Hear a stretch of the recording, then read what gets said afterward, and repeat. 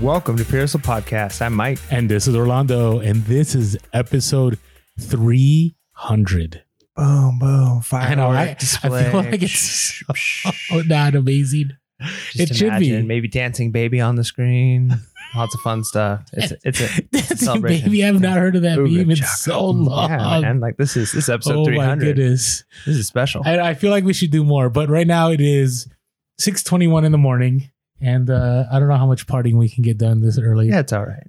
But we're partying with you guys. Yeah, you guys can celebrate with us. Let us know. Maybe this is what we could do. Let us know in the comments below after 300 episodes, like what's been your favorite PHP moment, and then that's how we'll celebrate. We'll read through the comments, and everybody can share their favorite PHP moment. Was it one of our conspiracy episodes? Yeah, we need to do those. Was it a rap video? A rap video. Was it our sourcing video? Like what's been your thing? What have you enjoyed the most? So yeah. I mean, we've had different eras, right? Oh, we've had remember, you hate me remembering this, but the mean Mike eras where people thought you were being mean to me, even though we banter back and forth. Like, yeah, that's fine.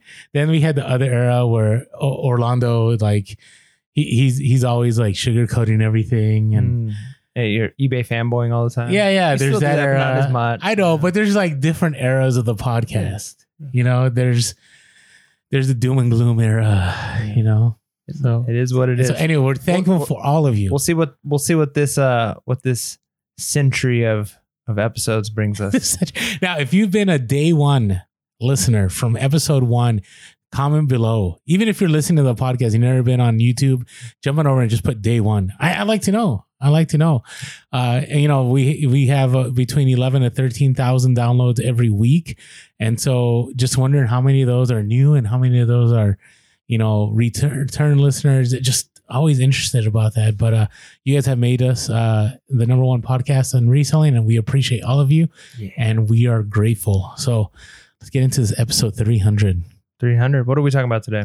I feel like we should be saying Sparta or something. Yeah. Like, this is Sparta. This is Pearsall Podcast. So this episode, we're talking about how has reselling changed and stayed the same since we started the podcast. Yeah, that's a good thing to talk about, I think, because 300 episodes going on. I don't know. I think we're like 4 years now.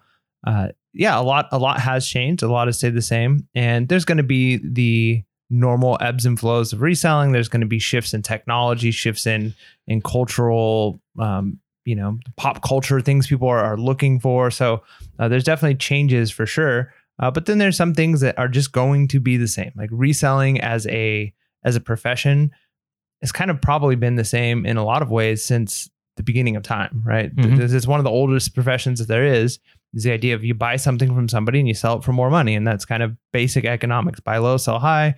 And that's what we do as resellers. So some things will have stayed the same, but technology and other things have definitely caused changes in the way we source, the way we sell, the way we list, the things we list, all of those things. So that's what we'll be talking about today. So one of the first things I would say since the beginning of the podcast, I mean, we're on year 5 now, is that there's far more opportunities to source. Or maybe they already were there and maybe we're just aware now. Right. But I do think that things have exploded as far as sourcing. I mean, it's interesting that I say this because, you know, when we first started doing the podcast, you know, there were the YouTubes and there were people that were saying like, oh, there's no more to source, like everything's saturated. But I think it's the opposite. Some key things is liquidation is a lot easier now. There's a lot more access to it. There's a lot more items to liquidate now, especially because the inventory glut that we have due to the chain supply issues of the last 2 years. Now things are showing up. And so a lot of people are getting Amazon pallets or Target pallets, wherever it is. There's a lot more opportunity if you want to go down that road. And think about it. There was no Facebook Marketplace when we started the podcast. Yeah, I don't think so. Or if there was, it was very small. It wasn't really a big thing. So yeah, Facebook Marketplace, even the OfferUp, Let Go combination and kind of the rise in the alternatives to Craigslist, right? Craigslist was kind of like the go-to, and Craigslist has kind of changed and being it has not changed. It stayed the same. But I mean, it's changed in the sense it's not like the go-to. Oh, 100%. Yeah. So a lot of people are looking at other platforms for things. So there's definitely been changes in that sense. And another thing, like you mentioned, that maybe some of it is less of a change because there's those technological changes, but then things like Instagram and TikTok have allowed greater access to people to understand how to do, maybe if they're trying to do Amazon, they're trying to figure out how to get ungated in a category, and they're trying to figure out how do I get, these items wholesale so I get a receipt. Well, I can go through these companies. A lot of it is just ease of access. So before, you might not have known, unless you had the connections, you wouldn't have known where to go, what to do, how to do it.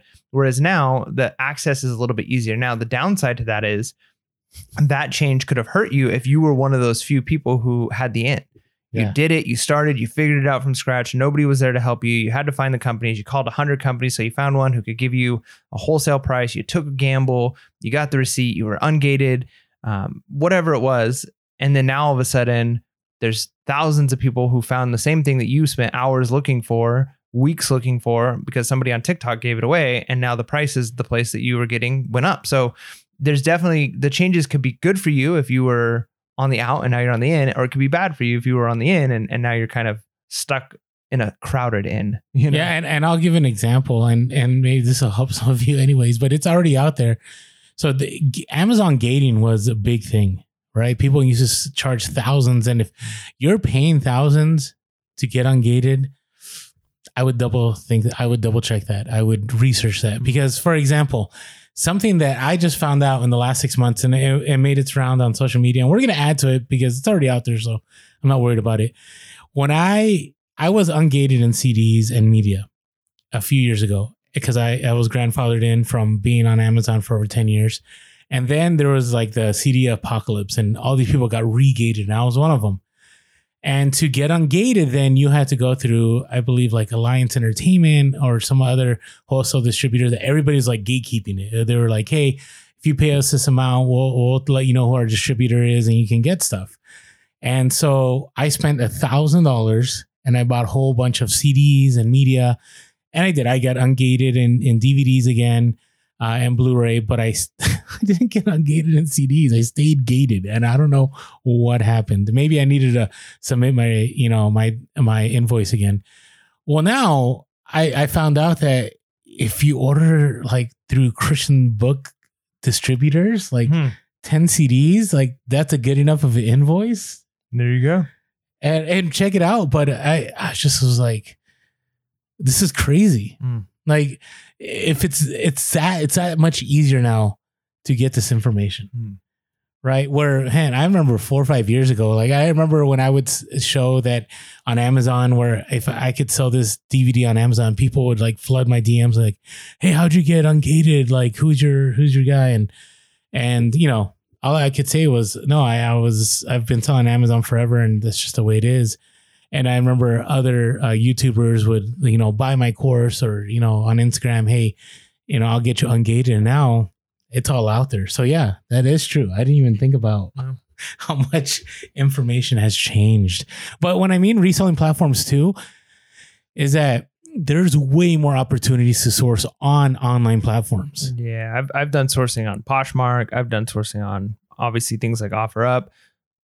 There's Mercari now and Whatnot. Whatnot. Yeah, I've bought on Whatnot. So you can definitely purchase on a lot of these things. I mean, we've talked about Whatnot. In fact, we're going to have an episode coming up. No, we just dropped it. We just dropped it. Okay. So we're a little bit off on the timing on that. So we just dropped an episode on Whatnot. And one of the interesting things is a lot of people are selling things almost dirt cheap just because they're trying to grind out that following, get people on there, and you kind of have no choice, and you're hoping people will show up and buy. But if they don't, well, I just sold this $40 piece for $5 on Whatnot. So there's definitely a lot of sourcing opportunities that just didn't exist before because the platforms didn't exist. Yeah. And so now, you're like, hey, my thrift store's too expensive, or, I can't afford to do, retail arbitrage, or I'm in a place that doesn't have garage sales. You can just go online. Like, you could spend all day on Whatnot and just go through those auctions. You can get a lot of solid inventory right now. I don't know how things will be in a year from now, but that was not available years ago. It just wasn't. I think the situation we were in this last, 2-3 years definitely caused a lot of us to go online and buy stuff for, basically arbitrage via the platforms. That's right. All right. So another thing is, thrift stores have become far more sophisticated than when we started. Yeah. In a few ways, right? Like in a lot of them are becoming more boutique like, and they're becoming fancier. And remember when the first one showed up in California and people were like, I just came into this boutique at the store that shall not be named, and people were like, oh man, the prices are going up. Yeah. Now it's standard. Yeah, that's just it. And you're still going to have your hole in the wall. You're going to have your kind of big box stores that are just kind of organized and junky. But even the ones that aren't necessarily fancier looking and pricier in that sense, if we have more information, thrift stores have more information too. And if we have an increase in technology, thrift stores have an increase in technology too. And because they're a business, they want to make as much money as they can. So some of that is going to be figuring out pricing better, understanding how to train their employees better. And a lot of it has even been thrift stores selling their own stuff. Now, places like Goodwill and Salvation Army have always, maybe not always, but have for a long time had an eBay account and have been selling things, books and stuff like that. But as they grow as a company and technology gets easier and their employees are more, versed in how to use that technology, then more and more of that stuff is ending up on their websites and ending up on eBay as opposed to on the store floor. And if it does end up on the store floor, it's typically priced a little bit higher and closer to eBay prices as opposed to old school thrift store prices, where it's like a pair of pants is $2, it's $2. Didn't matter whether it was Miss Me jeans or whether it was like a beat up pair of Levi's. Like they were all the same. All the same price, yeah. And on top of that, now there's new companies that are partnering. I know of one company that's using like AI technology and sourcing these items for these thrift stores and listing them for these thrift stores. We just mentioned our last update episode how the store shall not be named is now making their own reseller platform for retailers to sell on that platform. It's just things have changed. And so along with, a lot more opportunities, there's been a shift. And, Mike and I talked about this on the last episode where we shared about how we've changed. And Mike and I, outside of, your vacation that you just were on and that I just went on, is we don't go to thrift stores anymore. Right. They have definitely locked in, Salvation Army, which is one of the stores I never thought would go online. Now they're online too. And yeah, things have definitely changed. But now, along with that, there's a lot more places to sell. So much more. And when we first started the podcast, there was eBay and there was Poshmark. And Mercari was kind of getting its beginnings. I think Poshmark was relatively new. I maybe even started shortly after the podcast. No, I agree. And on top of that, Depop was around, but it's become way more popular now, especially with the Gen Z generation. Facebook Marketplace now has shipping. OfferUp has shipping. That didn't exist. Yep. Right. So if you want to, I know some people that cross post to Facebook Marketplace and eBay and Poshmark and Mercari. You also have StockX. It was just starting. You also had Go, and now you have Whatnot. And so there's so many opportunity. And the problem with that too, though, is you can get caught up in the cross posting instead of just focusing on one platform and really doing well on one platform, that you have your hand in too many irons, and it just, too many irons in the fire.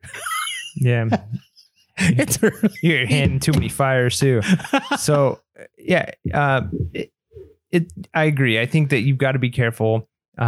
There's definitely a huge benefit to cross posting if your model can handle it, if you're able to manage the organization of that and the logistics of that to make sure that you're not double selling things and that you've got things posted correctly and all that goes involved with that and the amount of time that it could take. And there's cross-posting programs that people use that can be very beneficial and useful with that. I've found for me, what works best is just knowing what types of items sell what best on what platforms and just posting them there, right? So if it's an item that's going to sell best on Poshmark, and maybe I'll spend the time to put it on eBay too, but if I'm like 90% sure it's going to go on Poshmark, I'm going to put it on Poshmark. If I'm 90% sure I'll be able to make more money locally on OfferUp, I'm going to put it on OfferUp locally. Now, could I potentially be losing on some sales because I didn't post it on every single platform? Yeah, potentially. However, I'm saving time. And so for me, the time is more valuable than the potential 10% more sales that I could get. Or how much more listing could you do if staying on one platform instead of cross listing? Yeah. And that could be beneficial too. I definitely do think that there's going to be certain populations or markets that are going to do better in a specific platform.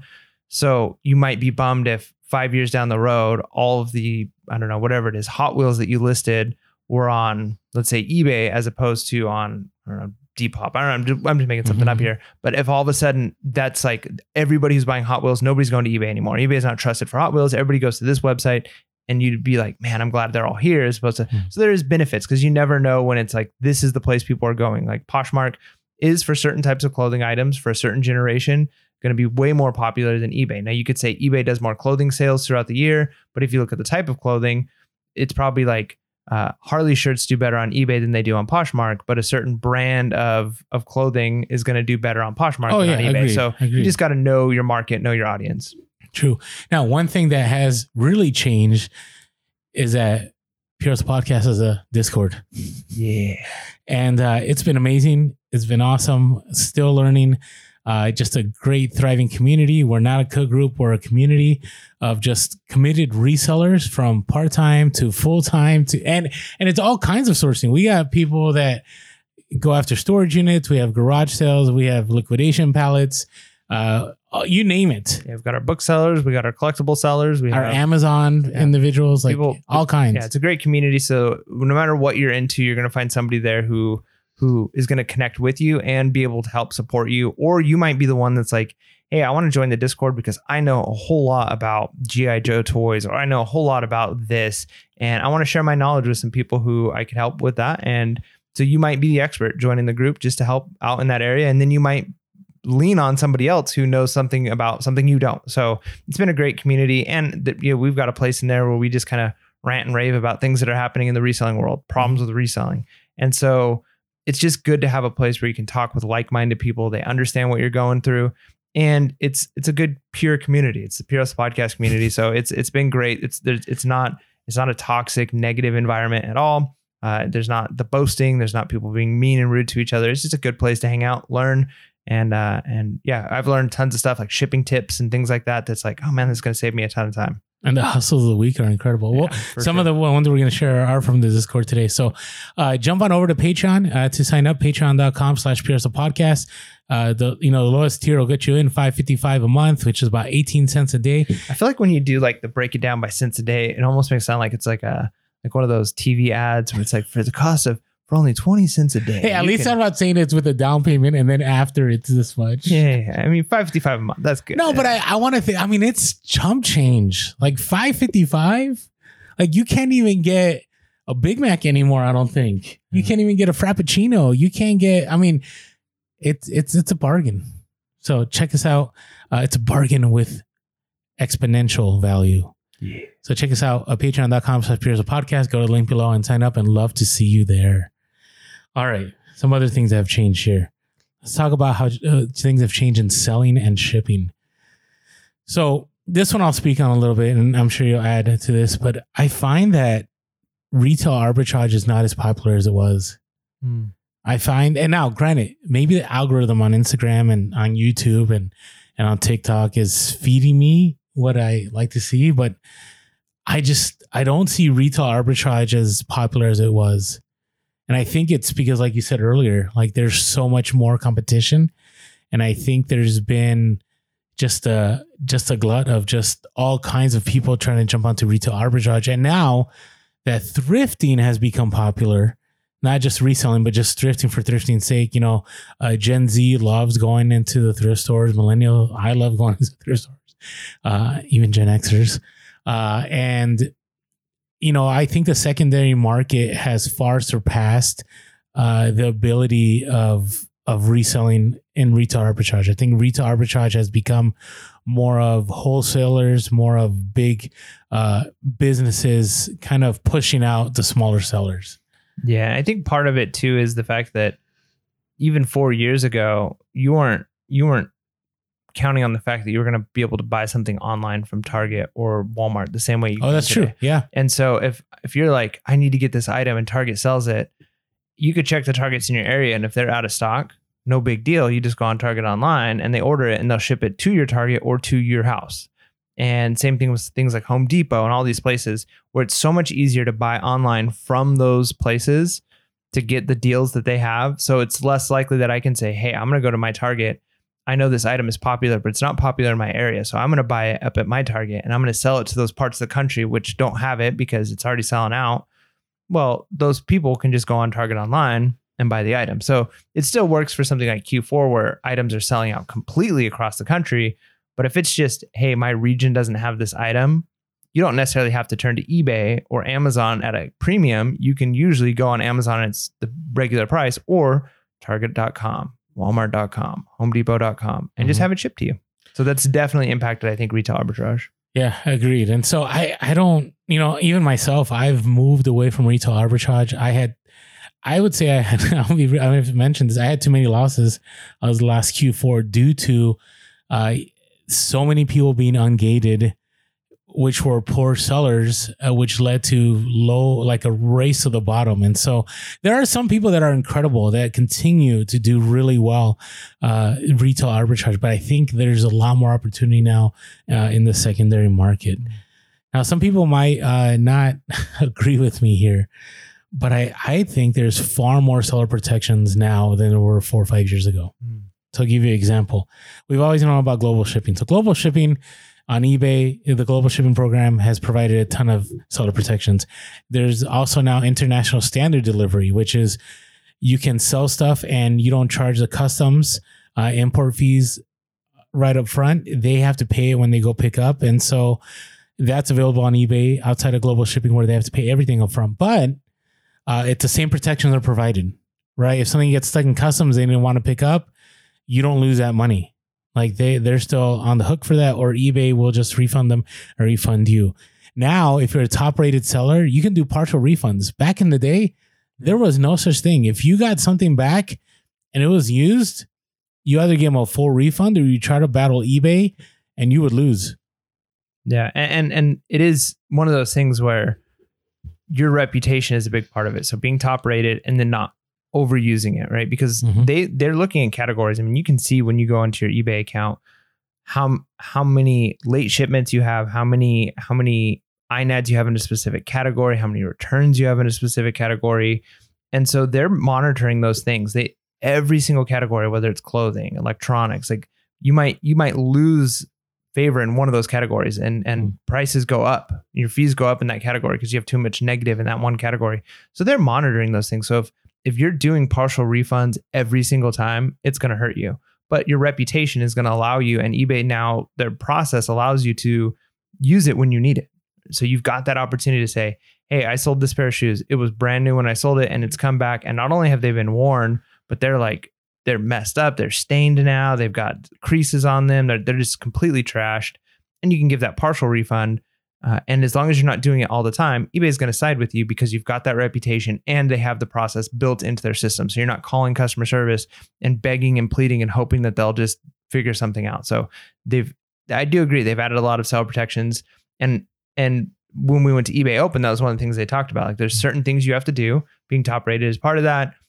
Offering free return, or not free returns, but just 30-day returns. But free returns will give you even greater protection. It'll give you greater protection. So there's things you can do as a seller now to get those seller protections, which ultimately, I mean, when they mentioned that, they mentioned a lot of things at eBay. They're like, we're going to do this thing where there's going to be pages where you can learn about comic books and like all this stuff. And people are like, that sounds cool. And they're like, we're going to provide you more seller protections. And the place erupted. People were like, yeah, clapping and jumping out of their seats. So we know like that's what we want as sellers. And I think they've definitely given us more. Could they do more? Sure. But I think compared to 4 years ago, we've definitely moved in the right direction. Yeah. And the other thing is the removal of negative feedback is a lot easier. I remember back in the day, like people would get negative feedback and there was no eBay for Business on Facebook that you can contact. There was no eBay seller page, seller help page where you can go and you can request removal of feedback. There was no feedback revision request that you can find in your feedback. I think you get about 5 a year, depending on how much you sell. Like none of that was available. Like once you got the negative feedback, you were stuck with it.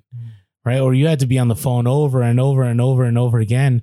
And now, for example, if you offer free returns and the person doesn't return it and they give you negative feedback, you're golden. Like you're good to go. If even still, if they return it right? Chances are that eBay, as long as your description was good, your pictures were good, everything's in place, you have a good, reputation, like you said, eBay is more likely going to remove that negative feedback. It's a whole different ballgame. I remember, I'm thinking 8 years ago, there was this whole defect rating thing. Mm-hmm.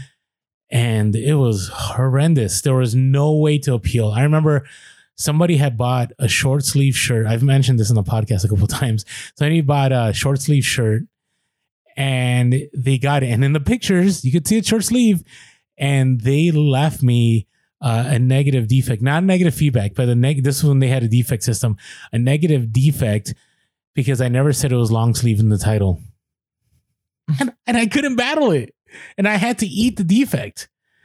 Where now I do not see that happening at all. So definitely eBay has gotten far better about removing negative feedback. I would say Amazon too. They've actually have, ways that you can request for that feedback and it's pretty automated. So definitely seller protections has become a lot better than back in the day. All right. So the next thing is here, shipping. Shipping has become a major issue. Do you agree with that? Yeah, for sure. I mean, 4 years ago, Amazon Prime was definitely still a thing and free shipping was exciting. But even 4 years ago, not everybody had Prime. You'd talk to somebody and you'd mention oh yeah, I don't have Prime, or I need to get Prime, or not. Now I feel like everybody has Prime. Prime, having a Prime membership, I feel like is almost like having cable at your house. Almost everybody has it, or if not cable, you have a Netflix account or something, right? Everybody has Prime. It's just one of those things I pay every year for Prime, and that led to everybody expecting free shipping on so many things. So then Target and Walmart jumps on board. Pretty much everything, given that it's a certain price or whatever, you can sign up for things. Free shipping just became so normal for people that it was, well, why do I have to pay $15 for shipping on eBay when it's free on Amazon? So then we had to start factoring those prices in and changing our pricing and trying to get cheaper shipping. But the problem with that is shipping prices have been increasing over the last 4 years. Mm-hmm. Not only that, but things like Amazon have normalized really, really fast shipping. It's going to be to you next day or 2 days. So then now customers are expecting that. And so if we ship something UPS ground, it takes 8 days and they're livid because their item is getting there late, and it's hey, this is how much you paid for shipping and how much it costs, and this is how long it takes. We don't have that big contract. Now, one thing I would say about that, just to kind of add before you jump in, I am really pleased with the fact that eBay has negotiated better prices, I think, with FedEx and UPS, mm-hmm. and the discounts are significantly higher than they used to be. So if you remember, my wife used to work at a place that she got a discount for shipping big items. So she could ship through UPS through her work, and they let them use it for personal use as an employee. That was one of their benefits. And because they were contracted with UPS because they ship so much. So they get a negotiated price as a company. So there were times where you would ship a really big item, and we would use my wife's discount. I'd contact you. And it would something that would cost maybe $100, $150 to ship might only cost $30 to ship through her discount. And when we lost that, it was oh man, that's such a huge hit, because the eBay prices weren't negotiated as well. But we've noticed over the years, their prices have gotten a lot better. And there were times where it's hey, this is actually not bad at all compared Amazon's done the same too. Yeah. Agreed. And it's interesting because pirate ship used to be the go-to, and it still is for if you want to ship stuff boxed in a bag. But, cubic shipping kind of went away. The prices have gone up. And so that's the other side of that is eBay has done a great job of negotiating. Amazon's done a great job of negotiating. I do still miss the sending my FBA boxes via FedEx on Amazon, but that's for another day. But on the other side, shipping has definitely gone up in price, right? I keep mentioning first class for me is the same price as, a padded flat rate envelope priority, right? Or envelope priority. Okay. And, lower, we talked about this in the last podcast, but selling lower cost items is not worth it like it used to be. So if your item costs more to ship than the item itself, you're out of it. You're at a lose-lose, especially if you have to offer returns. I wanted to share something from someone. This is from Mike in the podcast. And this goes along with, no, from the podcast, from the Discord. Mike from the podcast is right here. Not me. Mike from Discord said, I've noticed over the last 3 or 4 episodes, you guys have been talking about selling low value items in bulk. Mike mentioned picking up glassware, and Orlando's posted about some broken toys. This is another rant coming from a Canadian seller who's down 90% plus in terms of June sales year over year. American sellers might not know this, but Canada Post shipping rates are so pathetically bad that even within Canada, postage would probably be so prohibitive that you couldn't sell a mug without charging $20 shipping. I mean, we do our mug life, you know, the padded envelope, and it's $8, but $20. Wow. A single vinyl record is $20 with tracking. Obviously, I can't say that postage will kill the market for low value items, but I suspect that's the direction we're going. It will not get cheaper, whether or not it's USPS or Canada Post. And I'm in the camp that says it's far from true that buyers will pay shipping if they want the item. Maybe if shipping is $8, not if it's $20. Just another thing to watch out for. And I think there's a lot of truth in that. I would say for the higher cost, you know, the high value items, people will still pay shipping. But yeah, it's definitely changing. In Canada, I mean, we complain about the post office here, but our post prices are not even close. Yeah. And it's pretty reliable. You know, it's just, yeah. So you gotta, these are things you got to think about right now as you're sourcing, and things have changed since the beginning of the podcast or in the last 4 or 5 years. There's definitely a change in, you know, what you should source, how much you should price things at, and so on. So shipping has definitely changed. Now, one thing that has not changed is our love for AmericanBubbleBoy.com. Yeah. Right? The best product out there for bubble wrap. Ships 2 days, next day. Local pickup. Mine arrived in no time, in 2 days, and just clutch when I needed it. I had a stand-up mixer I needed to get, you know, that bubble wrap for, and came in time. So if you haven't tried AmericanBubbleBoy.com, definitely check them out. That's right. And so just go to the link below. We don't have a promo code at the moment, but they're still the best price and the fastest shipping. So check out our link below, because we have an affiliate link. So check us out in the link below and get your bubble wrap from AmericanBubbleBoy.com. Yeah.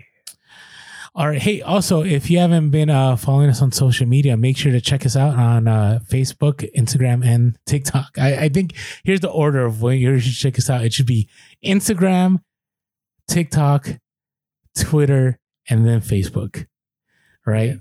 Yeah. But even above those, Patreon and Discord. Oh yeah, no, I agree with that.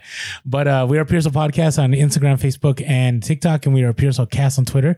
You can always give us a call, 619-738-1170, 619-738-1170, or you can shoot us an email at pearsallpodcast@gmail.com. If you have not, you know, caught us on YouTube, check us out. We also have minisodes that you may be missing out on, that you are missing out on every Monday. So jump on over to YouTube, hit that subscribe button, smash that like button, and click on that bell notification so you're notified whenever we drop episodes. And as always, we are grateful for all the reviews that we get on iTunes. And I always like sharing these every once in a while, just because, you know, just like to know what people are thinking out there. And that's right. And if you're a new time listener and you're like, hey, should I really listen to the podcast? Check it out. So just going to share a couple. If you haven't yet, please leave us a review. Always helps us out. I'm not happy with the 4.9. We need to be 5.0. It's impossible. No, it can. No, I know, but somehow you can make it happen if you leave 5-star reviews. So if you guys flood it, it would definitely help us out. So it says here, I love hearing from experienced resellers. Because sometimes I go like, are we, you know, that's a tough balance. Like, do we cater too much to new sellers, experience? I mean, we just document what we do. Right. But, you know, sometimes maybe it gets old. But I always love listening to these. This is from Cruikshank2. It says, favorite podcast of all the ones. My wife and I are eBay sellers since 1998. Nice. 1998. Yeah, that's, you know what you're doing. First year of college for me. That's wow. Seriously, for the last 2 years, I've also been an entrepreneur for all my life, and now I'm 60. I love this podcast so much. I hesitate to listen to it when it arrives, because then I have to wait another week, the next one. And maybe soon we'll be having more episodes dropping. So stay tuned. I don't know if Mike and I have really talked about that, but I'm open to. I haven't found an episode yet where I was bored or didn't find something useful for our reselling. Well, thank you. One of my favorite things is that they include current world events, financial trends, and business news that affect my life in reselling. They also don't sugarcoat reselling, saying how we all can be full-time and pulling in $100K if we were just serious and followed them. I appreciate that, because that's a big deal for me. Yeah, we try and be real. it's we give information, but we're definitely not buy our course and you'll be a millionaire, because we're not scam artists. We're still figuring it out. On top of all that, their banter makes me laugh. I love the "Come on, Hustlers" segment intro. It's classic. That was all Mike. I remember when he made that. I'm like, what is this? I heard that song playing on the radio one time and I was like, oh man, that would be good for, it worked out. All right. Finally, I like what I read between the lines, that these two young gentlemen place family and attending church a priority in their lives. I feel like if I met these two guys, we would have a lot in common. I look forward to joining your community and possible 2 podcasts a week. Yeah, hopefully. And Dave and Lori in Eastern Pennsylvania. So thanks so much. I appreciate that you guys noticing. Yeah, because there's a whole other side of our lives that we don't talk about just because we want to keep this reselling focused. Yeah. But, there's a lot more to life than just reselling. That's right. And we're grateful that some of you have caught on to that, because that means a lot to us, because we definitely always want to make sure that, we're communicating that reselling isn't the end all. All right, and this comes from SP1188LV. It says, amazing, great podcast for resellers, especially if you're new to eBay. So we went from experience to new. Hitting the whole spectrum here. The podcast is very engaging and entertaining with great tips. 100% recommended to resellers at all levels. So thank you. If you have not done one of those, really appreciate if you go on there and just let people know why you enjoy the podcast, because you get an experienced person, they're like, hey, I'll listen to this. You get a newbie and they're like, hey, I'll listen to this. You get somebody, I ran into, I think his name is Dave at an estate. So did I mention this in the podcast? I think you did, yeah. But I've met Dave too. Oh, you met Dave too? Yeah, I'm pretty sure. Okay. And he's just like, hey, I'm like, hey, so you resell it? And he was at an estate. So he's like, nah, I just like listening to you guys. Oh, nice. And I'm like, that's awesome. Like, okay. So, we love the fact that people like following the journey with us. So thank you for all your support. Now, it is time for Come On, Hustlers. Come on, Hustlers. It's the freaking hustle of the week. Yeah. All right. So our first one comes from Alex, who is on our Discord. So Alex said... They're Flip for More on our Discord and on Instagram. Check them out. Yeah, they have a lot of good info. So came across a Masters tournament watch at the first sale at a citywide garage sale.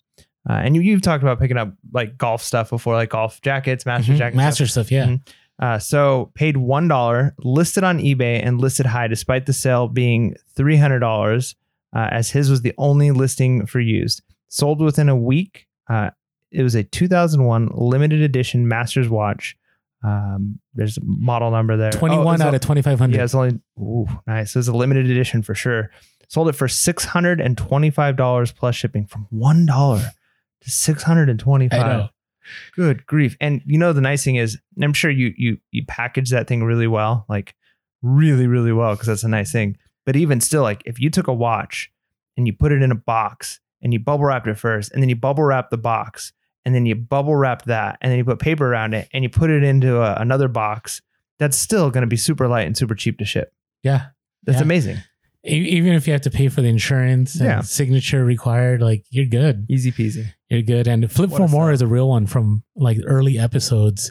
Actually, I had Hustle of the Week from the early days. And true to your name, you flipped for a lot more. You might need to change your name to Flip for a lot more. He was the guy that they played our Hustle of the Week in the warehouse for everybody in the warehouse to listen to.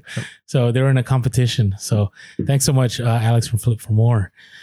All right, this is from Jason, IG handle F Trail PT Sell, which is full-time trail, part-time reseller or something. Gotcha. Okay, I'm sorry, Jason. I fumble this every time. This is like your third or fourth Hustle of the Week in the last 300 episodes. And said, I came across an Apple iBook at a garage sale. Do you remember the iBooks? I don't. So they're pre-MacBooks. I paid $5. It didn't power on due to there being no power cord. But instead of getting the power cord, I decided to just list it for parts. Sold an Apple iBook G3 clamshell laptop in less than 24 hours for $110 plus ship. I love that. And I love the fact that you were willing to do it for parts, because sometimes things are worthwhile. I've bought in batteries, I've bought in cords, I've done those things in the past. But then I've gotten to a point where a lot of those things, if the difference is maybe $50 for parts versus working and tested and all of those things, and then you got to buy the thing and wait for it and then test it. And then what if it doesn't work? Then you bought this thing for nothing. So you're taking a gamble either way. A lot of times it's worth it. And then you don't have to worry about the customer getting it and saying, well, it works, but then when you go into this setting, this thing doesn't work because you didn't test every single possible feature on it. So for parts is a lot of times the way to go. Yeah, agreed. So nice work there, Jason. IG handle F Trail PT Cell. All right. Our next one comes from Bibliomama on Discord.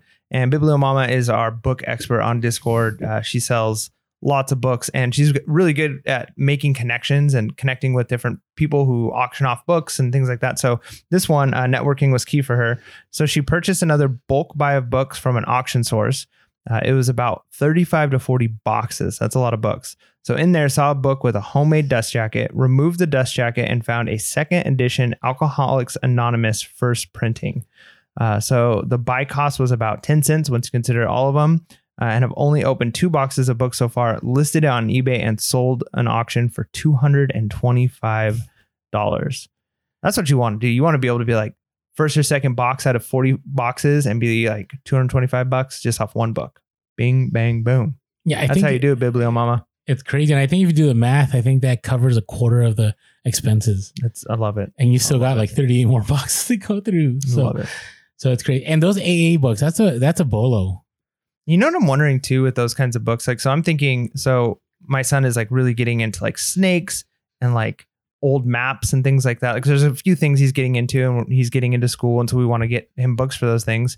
And we've bought in some books like birds too. He's into birds. So we bought like a bird book, a used one, but it's like a old, cool National Geographic one. We paid like $11.50 for that one book. Okay. But it would have been great to think. So if you buy 40 boxes of books like that, and maybe many of them, and we talked to, what's the name of the Latin Pickers? Yeah, Latin Pickers.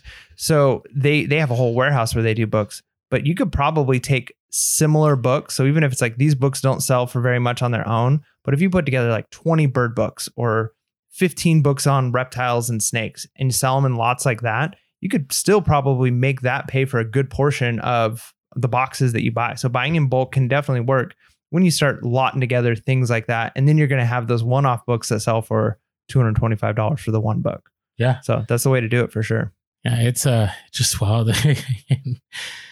Books. It's hard. I'm trying to get into that. I was a bookseller on Amazon in the beginning, but man, these classic books. I mean, I just came across like 100 of them, and I just was like, It's hard when if you're sourcing them just at thrift stores. You can do it. I picked up a couple of books the last thrift store I went to, but a lot of times you go to thrift stores and you got the person who's sitting there with their cart and basically a chair that they've pulled up and their scanner, and they're just going through them. And it's like, how do I compete with that unless I've got a scanner and I'm willing to sit here for hours? But if you can make those connections and say, hey, I'm willing to buy boxes of books from this company, that potentially could be the way to go for sure. Especially if they know what types of books you're looking for. And they're like, hey, we got, a lot of books that may work for, what you're looking for. So definitely networking is key. If you can do that, Bibliomama has made her connections and set her niche there. And so that's just a way to show if you want to hustle hard, you can definitely make it in a specific niche like that. Agreed. I'm going to add one more hustle of the week that was not planned. And it's because I had spoken with Latin Pickers about this. And it just reminded me that I put it into the program. But they had a crazy hustle of the week. And this should all motivate us about books. I mean, that one was enough. But this is one of those where, again, look up everything. So the Latin Pickers, if you haven't followed them, they're Latin_Pickers on Instagram. We also have a YouTube episode you should check out where we did an interview. Their story is very inspiring. And so Christian and Adam, they had a crazy sale. So they buy their books via Gaylords. So Gaylords are huge reinforced boxes and they get them, they get like, I don't know, 10 to 20 a day. Basically a pallet of books. Yeah, a pallet of books, right? And so pennies on the dollar. And sometimes they'll get randomness. Like one time they found several $100 bills in them. Wow. They'll find video games. They'll find whatever.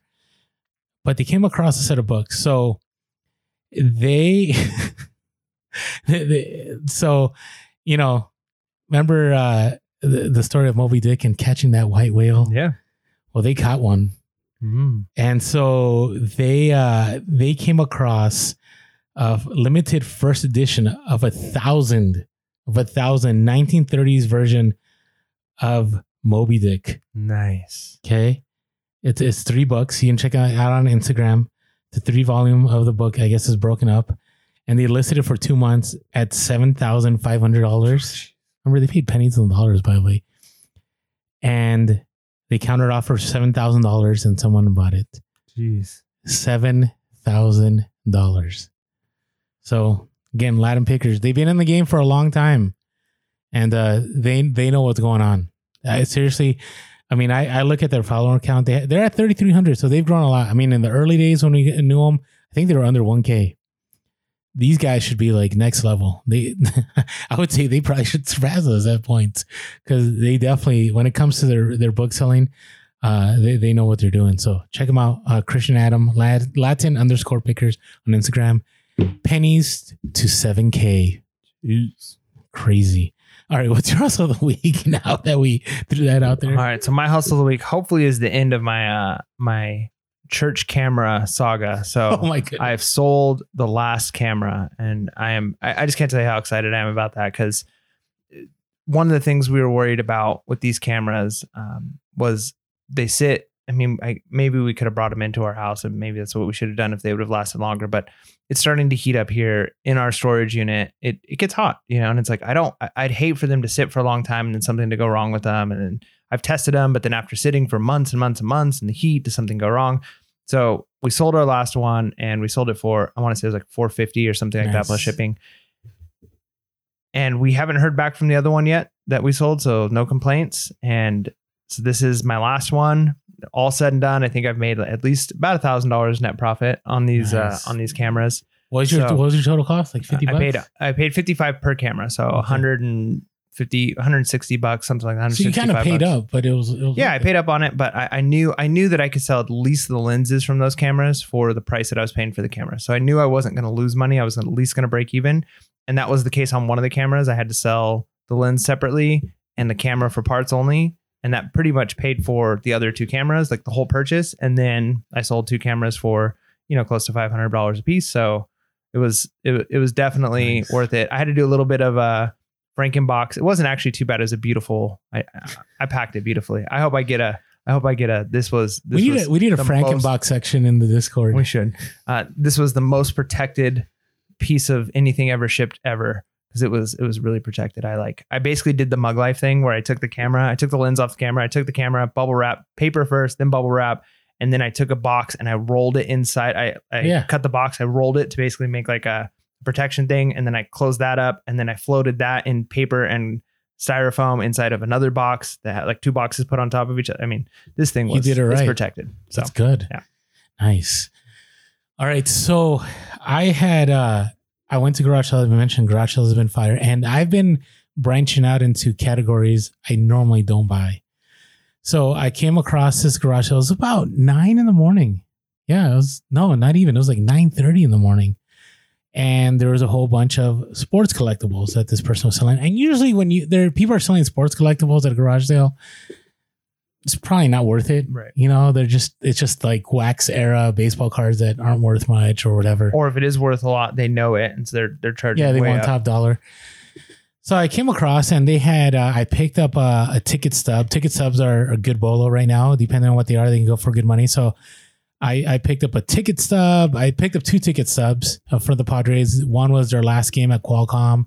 Another one was the All-Star game they had in the 90s maybe. And then I picked up a Chargers Hawaiian shirt. I picked up 5 snapback hats.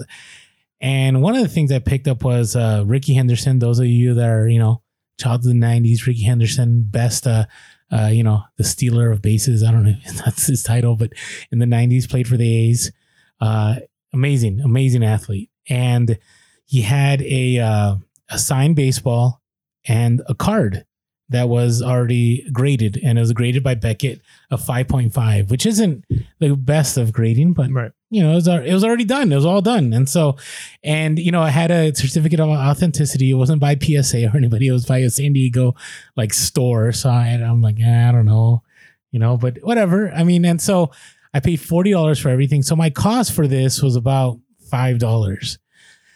And so I say this, like, you should all document your journey. I would say at the least on social media. I would say YouTube, it does take a lot of work. So be careful with that one. But you just never know. And so as the podcast has grown over the years, we have a lot more opportunities where people that follow us on social media or on the Discord now buy stuff from us before they ever make it onto eBay. Okay. And so we're resellers, not because we sell on YouTube or because we sell it to our followers, but sometimes it does happen. And so it was pretty awesome. Somebody on Discord contacted me and they said, hey, I'm really interested in that Ricky Henderson signed baseball and the card. And it's always a tough one because when I sell to somebody that follows on Instagram or on Discord, I feel like you're dealing with family, right? And you don't like, there's times and I'm like, on eBay, I would sell this for, 200, but I also want to give them a deal because, they reached out first. There's not going to be any fees. And sure enough, we came up with a great solution. We met, I think, at a very fair price for both of us because it was both the baseball and the card. And who knows, I could see this card being regraded and maybe selling for more because it looked pretty good in the case. And the baseball, if you get a PSA authenticated, will probably be worth more. So my guess is this is probably going to be sell for more than I sold it for. It's going to be resold again. Hey, you're a middleman, which I'm fine with. I'm totally fine with that. So turned it at 5 and sold within a couple hours of the garage sale for $135 nice. Free ship. I like it. And on top of that, my cost for the day at garage sales was $76. So everything else I got was already profit. Done. Yep. So anyways, thank you so much for that purchase. And you just never know. That's sponsor of the week. You never know. All right. Hey, before we move on. So we're recording super early. We started recording at 4:30 in the morning because it's been busy. And Mike, I noticed it glistening in his head from the lights in the studio. Yeah, it's I got a freshly shaved dome because on my way here, driving here, I have my skull shaver in one hand, steering wheel in the other, and I shaved it up, and it's great because it travels well. And I can do it in the car. I can skull shave at the gym. Sometimes I get to work and I'm like, oh man, I'd pull it out real quick, shave before the students come into class. And I always look my best. Skull shaver is super easy. The battery lasts forever. It's easy to clean. It's basically self-cleaning. And man, it's been a lifesaver. I can't tell you how many times, because if I was actually shaving, if I had to spend the time in a bathroom with shaving cream and a razor, I wouldn't be shaving my head as often. I'd probably be going, there'd be several times throughout the week where it's like I skipped a day. But with skull shaver, I never have to skip a day, and it's easy. It's great. Use our promo code. Our promo code is HUSTLE, capital H. You'll get a nice discount. It lets them know we sent you. And yeah, if you've got a nice bald dome like we have, get yourself one. Trust me, treat yourself. It's worth it. You just missed Father's Day. Maybe you didn't get it for Father's Day. But let your family know, like, hey, if you want to get me a gift, skull shaver, promo code HUSTLE, it would really help you out. Yeah, and let us know in the comments if you bought a skull shaver. What was your experience, good or bad? We want to hear. We want to know. My guess is all of them are good experiences. So let us know in the comments below. All right. So what has stayed the same since we started the podcast as far as reselling goes? First of all, profitable items sell. I know that sounds silly. Yeah. If it's an item that sells well, it'll sell. No, but what I mean by that is you just have to adapt. Reselling has not declined. Reselling has only increased.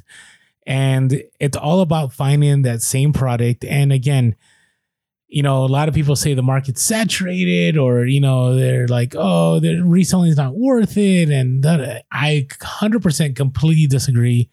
I would love somebody to convince me that reselling isn't worth it and that I should find something else, because it doesn't exist. Well, part of the thing is it could be challenging if you were in a niche. Maybe you were selling 10, 15 years ago and there wasn't a lot of people selling what you're selling and you had easy access to it. And it was basically like you were printing money. Mm-hmm. Right? Like I've known people who are like that. It's like when Pogs were big and they had a store and they were basically like, I'd make, because I worked at a trading card store, and they would go to like fairs and stuff and basically just sell Pogs. And it was literally like they were printing money with those things. Yeah. They couldn't keep them. They were just flying off the shelf.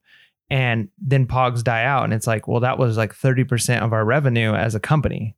So if you were basically just printing money off of one niche and it was easy for you, and then all of a sudden that market is saturated or that market dies, you can feel like, hey, this is done for me. But that doesn't mean that it's all done. There's going to be something else. That's the beautiful thing with trends. When one dies, another one is born. And you just got to be either in the right place at the right time, or be willing to hustle hard, learn a new niche, and keep moving forward. Yeah, agreed. So always know that there will be something out there. You just got to be consistent about sourcing, whether it be garage sales, online arbitrage, watching YouTube videos, whatever it is. You got to adapt, right? You got to be relevant. And that's one of our slogans for the podcast has always been, real relevant. I almost forgot it. I don't know how that happens, but being relevant is so key in reselling, because you could watch a YouTube video that was done 10 years ago and none of that is relevant. Yep. You may listen to some of our podcasts, which I think they are pretty much all relevant, but there might be some bolos that we gave in episode 8 or 10 or 12, which is one of the reasons why we don't, our focus isn't like, hey, we're going to do full. We've had episodes that are like bolo compilations. Yeah. But like, we're not like, here's what to sell on eBay, but more of here's how to be a reseller. Here's how to look for things. Here's how to learn things. Because then that information stays relevant, even if parts of the episode, it's like, oh, we're not in 2020 anymore. And so those things might not be as relevant. We're talking about hand sanitizer or whatever. Yeah. However, the principles remain. And so, yeah, you gotta keep up with the trends and learn the principles. Like the whole give a man a fish, he eats for a day, teach a man to fish, he eats for a life. Like that's kind of the concept here is Peerless Podcast. We're not trying to just give you a fish. Here, go to Target and buy this one item and sell it. And you're going to make a bunch of money, as opposed to here's how you find something that'll sell for money if you're scanning items in Target. Yeah, agreed. Now, along with that, fees have fees have increased, right? Yeah. Since we started. I mean, we've had promoted listings now, which wasn't around when we started the podcast. Remember the whole promoted listings gate that happened? Like everybody was in freak out mode and rightfully so. Okay.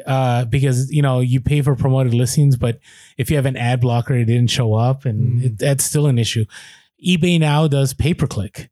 And so you can actually, pay to have something out there, and you have to pay for each time it gets clicked on, even though it might not sell. Final value fees have gone up. eBay has made more money now from their fees than they've made from items being sold on their platform. And so things have changed. But despite all that, reselling is still worth it. Right. And I would say reselling on platforms such as eBay and Amazon are worth it, because yes, even though the fees have gone up, there's still a ton of profit to be made. Yeah. And you got to look at it, how it connects to everything. So your fees and everything have gone up. We've talked about inflation, prices going up. And we've talked about the fact that eBay, even though there's fees, in a lot of ways is still significantly cheaper than the overhead of owning a brick and mortar. Now, if you're in the right business, brick and mortar might be the right model for you. However, if you're renting a building, the rent would have gone up, the gas would have gone up, the electricity would have gone up, the water would have gone up, the cost you to pay your employees would have gone up. All of these things, everything has gone up. So to figure like there's now an extra 1 or 2% fee on eBay, you can kind of look at that and go, well, I haven't had to have the increase everywhere else, right? Now, if you're selling out of your home, your rent might have gone up, or your other things could still go up. Power bills, things still go up. But compared to a brick and mortar, the fees on eBay it's reasonable. It sucks. We'd all love, would it be great if eBay just said, hey, we're a free platform now, there's no fees? Sure. But that's not the case. And so you got to deal with it and adapt. And again, maybe it's hurt your business some, but you can find ways to adapt and still be very profitable. Yeah, agreed. And the last one here is, I'm speaking specifically about selling secondary goods. That selling on eBay or whatever other secondary platform, it's still one of the easiest low risk opportunities to make money, hands down.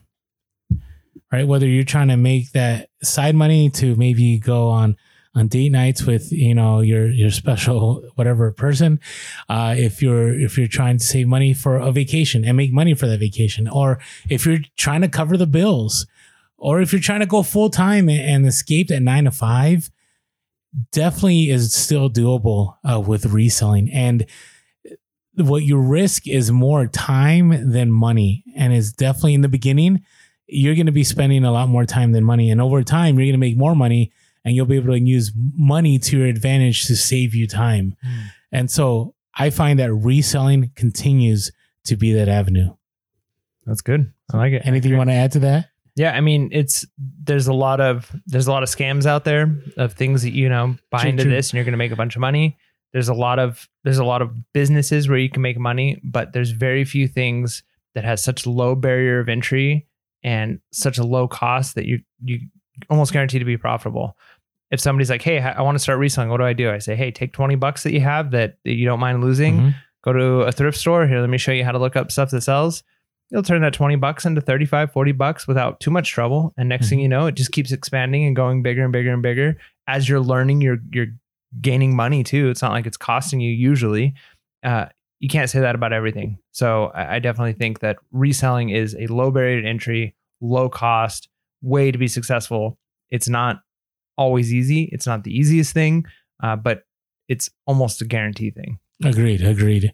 And so, hey, make sure to keep being consistent. Thank you to all of you that have been listening to us since episode 1 or even episode 100 or 299. Thank you for sticking with us all the way through 300. Grateful for every single one of you. And with that being said, make sure to be real, Be relevant, and be reselling. Peace.